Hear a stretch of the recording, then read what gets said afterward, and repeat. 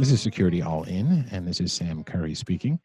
As listeners know, we try on this podcast to talk a little bit about risk and security and really get into people's stories, what makes them tick, what got them to where they are and who they are. And also sometimes there's a bit of a poker reference as well.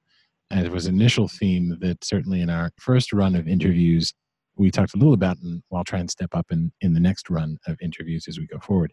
I'm very lucky today to have a longtime friend of mine, Diana Morikawa, who I first knew as Diana Lee, on the show. And she's currently a vice president at Immersive Labs in Stockton, California. Diana, welcome. Thank you, Sam. It's good to have you here. And I'll just say up front, Diana, we've worked together, I think, at 3 companies now. Is that right? Yeah, I think we started at McAfee and then CA and then Arbor. So yeah, 3. So we skipped RSA in that stretch on my side, and I think you had a couple stints at a few other places as well. Yeah, we were actually at competing companies because you were doing multi-factor authentication at one company and I was doing it at another. So we couldn't talk business for a couple of years. That's right. We had to stare each other down across the no man's land that is AAA. Yeah. Exactly. But Diana, at one point, I think your now husband, Ray, referred to me as your work husband. Is that right? Yeah, I think that's still true, and you seem to graduate in the ranks as he does. So you started out as the work boyfriend, and then the work fiance, and then now you're like the East Coast work husband. So am I the work ex-husband now? Is that how that works? No. I think once you get the title, you're kind of stuck with it. Ex-work husband, yeah. And also, the listeners might be interested to learn I was the MC at your wedding as well in California. Yes, because you've gone through like the whole relationship with my husband and I, and you, of course, you have the perfect voice to do it. So who else can do it besides you?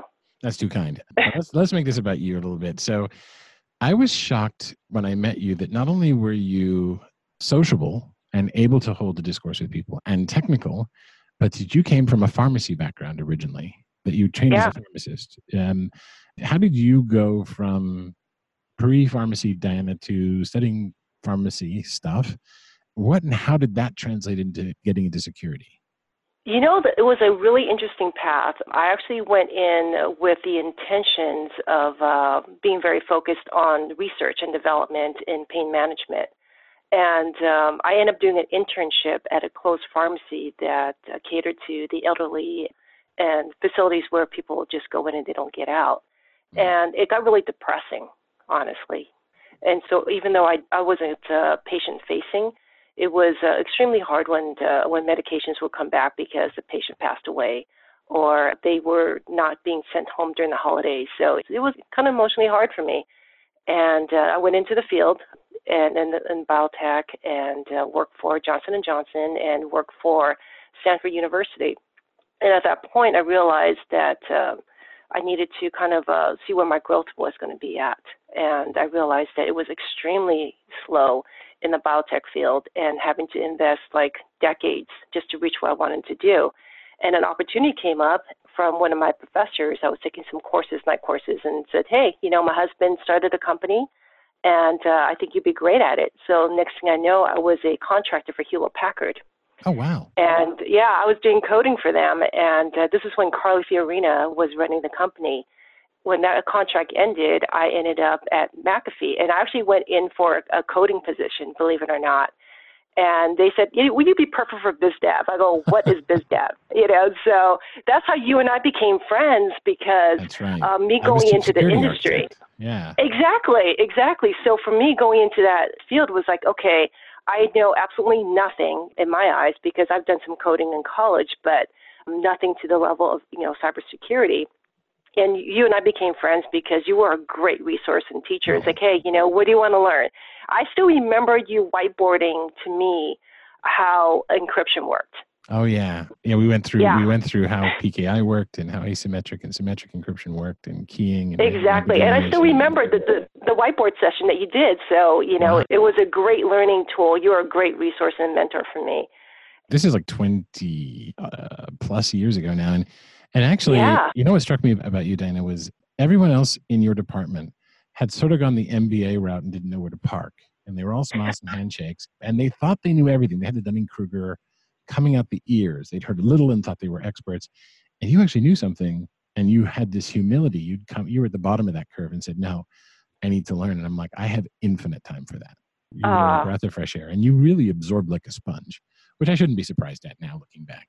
Well, I think the thing is that you're passionate about it, and also if you are motivated to be good at your job, you invest the time into knowing something backwards and forwards. And I think that was one of the things that I learned through my education is, know what backwards and forwards, know everything from a molecular level to a systemic level, and being able to understand it, because you can't combat it and you can't do well at it unless you know it, intimately. And of course, I'm a huge fan of the Sun Tzu. So, know what you have, know what you need, and never go into battle unless you know you're going to win, right? So part of that is having that knowledge base, and I never want to go in unprepared. You also struck me as curious, fundamentally curious about the world around you, and you loved puzzles. And maybe that was just me. I remember we were both in Silicon Valley, and you said to me, "Do you like thrillers? And do you like?" Because we both read; we're avid readers. And you convinced me to do something that was out of my comfort zone, and we went to a reading by Jeffrey Deaver, who did The Bone Collector. And that blew me away. And The Blue Nowhere, I think we both read at the same time, which was his attempt to bring sort of serial killer thriller to the world of Windows, which was really cool. Although it's dated as heck now, but it was really good. Is that a passion for you? Are you still reading the same things these days? I'm still reading a lot, and but lately, just because I started at Immersive Labs, I've been doing a lot of lab work. So rather than reading a book, I'm actually been going through like training modules, and when you say learning lab work, you mean like cyber labs? Yeah, cyber labs. And because of you, it could also mean pharmaceutical labs. I wasn't sure. Well, to me, I think my lab work has transitioned to the kitchen now, so I consider that to be my new lab. But, well, you were always fond of cooking. You never ate much. You'd always bring food around for everybody. But Remember when you were actually like one of my guinea pigs for making creme brulee? I remember you brought a torch to work, and we're doing the creme brulee and the cubes. Yeah. Exactly. So, and everyone else did margaritas.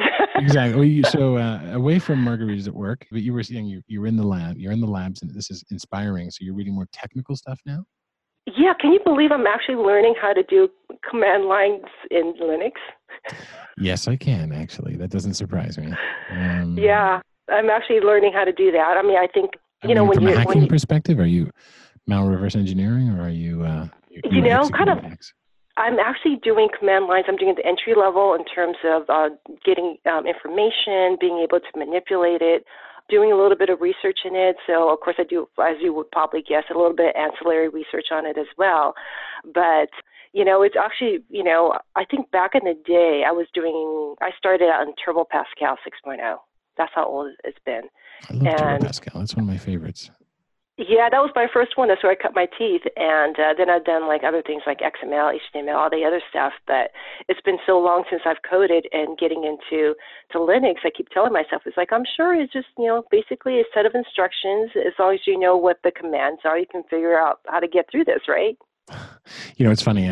This is a long time ago, but actually McAfee acquired a company that did sim functions, who all their source code was written in Turbo Pascal. And this was many years later. I'm sure they've refactored the code since, but believe it or not, there are still pockets of it out there.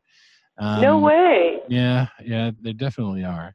Does biotech creep back in at all in your way of looking at things? Do you use any medical or pseudo-medical models? I know you're always interested in it, but has that been a theme throughout, or did you abandon it when you went into it's actually interesting. I was sucked back into it a couple years ago. So, as my parents are getting older, and I became their medical advocate.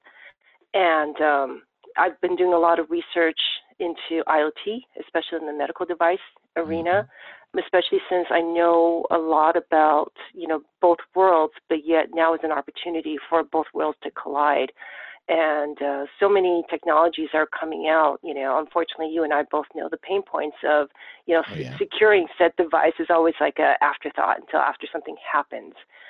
So my dad had to get an implant from Medtronic. And so, going to one of the discussion meetings with the Medtronic person as well as the cardiologist, my first word out of my mouth is, how's information transmitted? Is it encrypted? What's the range? what are the risk involved? Not on the physical risk, because that part was pretty easy, but Awesome. more in terms of managing, making sure that it doesn't get hacked. Fortunately, my dad isn't like someone that's a big target, so to speak. But it's always important to kind of know, before implant goes in, how is it managed? Is it, what kind of Bluetooth is it? What kind of device can be hacked into it? Especially since Brian Krebs actually put out a report on how they were able to hack an earlier generation of it.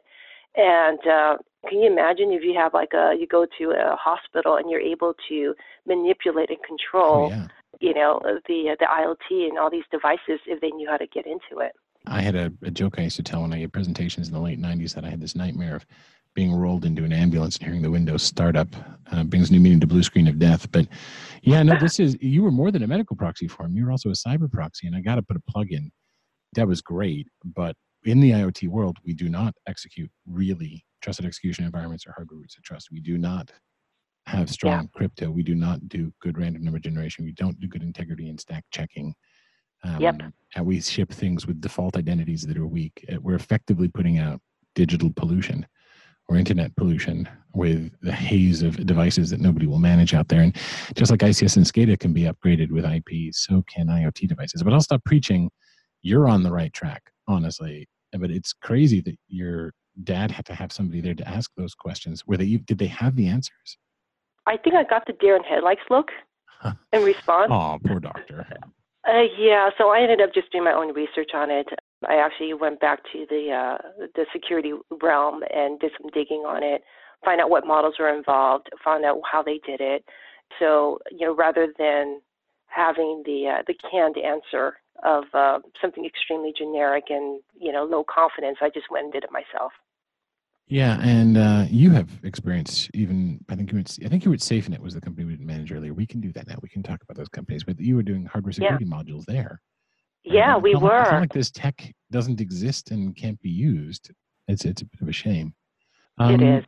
You're big into things like martial arts. If I recall, you were doing Aikido back in the day. Yeah, I actually doing started that as well, out. or is it a wholeness? No, what actually happened was I think my first entry into martial arts was doing kickboxing when I was in the Bay Area. Mm-hmm. And so, basically trained by one of the best competitors in the world. And that was great. It was a great exercise. And it was great in terms of self-defense and being able to be the offensive as well as the adversary, right? And then when I moved out, I was looking for a comparable school, and I couldn't. And I stumbled upon Aikido. It's like, okay, it was more, you're not hitting, which is really unusual for me. And you're not attacking. You're just more in terms of protection and stopping. Mm-hmm. And so that was very, very different for me. And trust me, it took me weeks to not want to hit someone. So do you want to now, or do you find better strategies through Aikido? Are you fine just giving someone the old smack and punch, or? It depends on my reflexes and what the scenario is. But I think one of the things that, that we're all kind of painfully aware is, being a female in this space, it's not very common.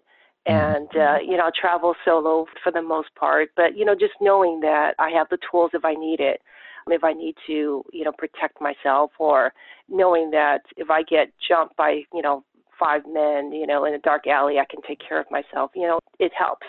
Yeah, full disclosure, I feel safer when I'm next to you, when we're out walking at places like DEF CON and Black Hat. But I love those shows, but nevertheless, I'm glad you're with me. But you also mentor women. You mentioned there aren't many in our space. You founded a cybersecurity boot camp for women. Can you talk a little bit about that?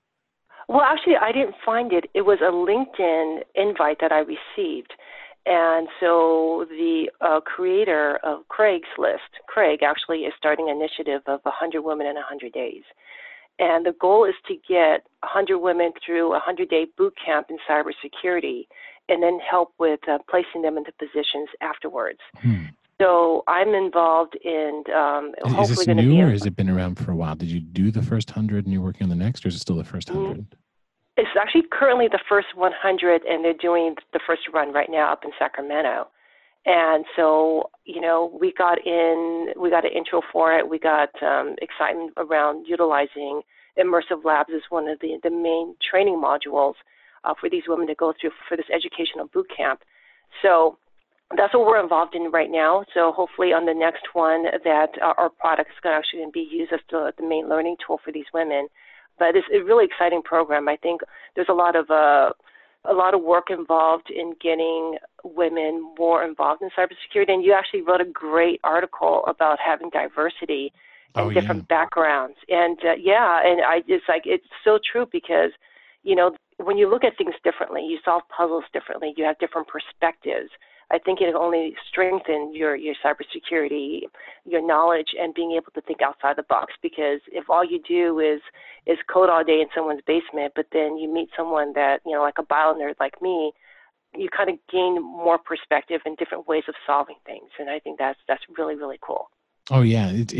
To put it bluntly, bringing in diversity into our industry is really selfish because our opponents, they don't mind having diverse teams.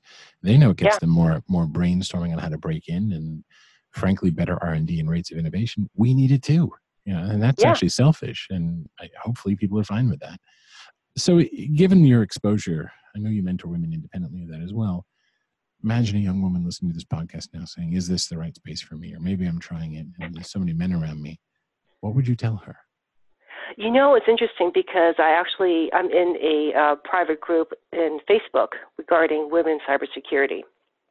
Mm-hmm. And I kept seeing a lot of posts about women saying that they were unsure if they are in the right place, if they're good enough. And, time and time again, asking for more tools or more opportunities to learn or mentoring. And I threw my hat in. And so I ended up talking to several women and helping them out in terms of job placements, just simple things, even like resume development, things that you and I have done for decades that we don't even think twice about. Mm-hmm. And of course, being in this space for so long, you know who the niche products are, you know who does what, who would be a great complement, and based on culture and based on knowledge-based work experience will be a great opportunity for people. I'm actually talking to a young woman that's, going to be graduating soon, and her background is physical security. And I was talking to her, and she wants to get more into the network side, and she didn't know how to do it. So I actually gave her a couple of leads for certain companies like HID and Gemalto, where they do have a very strong physical access background, and she can leverage what she has known and get into a space of network security without compromising and losing the ground that she had established. That's awesome.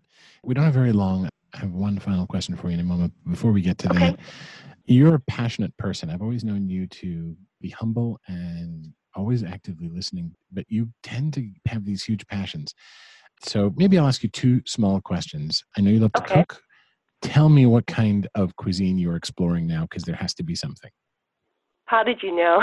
There is. There always is. It was creme brulee back in the day, but I've seen you do everything from sous vide to cook by flamethrower. So what are you exploring? What's funny is, I'm sure you saw on Facebook that I actually hosted a birthday party for one of our dogs. I did. And by the way, your dogs eat better than my children. While my children are having chicken nuggets and French fries, yours are having a homemade steak. So what are you cooking right now? Well, right now I'm not cooking anything. I don't have anything in my lab, so to speak. But I think the most involved thing I've done, and this is all your fault, by the way, is smoked meat / pastrami. Being a native Montrealer, that is a religion for me. Smoked meat is what we call it in Canada, but it's basically pastrami, yeah. Yeah, so I actually do a wet brine for 30 days. I smoke for 6 hours and sous vide for 2 days. And next time I come out to California, you'll have some ready right around when I arrive, right? Oh, it's going to be warm. You're coming over. We're going to have a place setting for you at the table. That's awesome. And second to last question now, what are you reading at the moment? What are you sinking your teeth into? I'm actually sinking my teeth into The Fifth Domain. Oh, yeah. It's Clark and Nake, right? Yes, it is. And it's actually recommended to me by my teammate. And it's like, okay, cool, I'll pick it up. And he's like, yeah, my friend wrote it. And I'm like, I can't stop reading it. And I started picking it up, and it's just really interesting because, it'll start off where I started off in 1999 with Bill Clinton. Yeah. Yeah, so the timeline is just so appropriate. So this is your 20th anniversary, isn't it? My goodness. Yes, it is. Can you believe it? I feel so old. Wow. So 20 years ago, I saw you at some point around then in the cube form. Yep. That was the glory of McAfee. The Yeah. final thing is, I love, by the way, that you're also the worst liar I know, and terrible at faking or deceiving anything. So I have to Yes. ask, we may do a poker game at some point in the future. People who've spoken on this podcast, would you be part of it? Would you come and join us? Because I'm dying to see how you bluff. I will be the first one out. Let's be honest. And that's fine. You bring all your money, and then you can sit back and enjoy the company. But the thing I also remember, and this is like you and I in Vegas for the first time, I think it was CA World. And you said, you actually gave me some stats in terms of odds of winning at every single table, and which one was the best and which one was the least, and what to look for in terms of research, like when is the slot machine going to get emptied out, who is the last person to win, and all that monitoring. So I don't know, because you're like the expert in gambling, and I'm still learning. Not supposed to tell people that. That's our secret. And actually, for listeners, we back at CA in those days, we made they were called Aon and Nugent's. That we made these machine learning devices to help keep things like one-armed bandits, the actual slot machines, pay out per whatever the state regulation was that they had to pay back. I want to say it was like 97 or 98% of what they took had to be given back. And that had to be policed. And some machines paid out more than others. So yeah, I'm going to stop talking about that now and say, Diana, thank you very much for being on the show. And it's wonderful to talk to you again. I look forward to seeing you soon. Thank you, Sam. I'll talk to you soon. Take care. You too.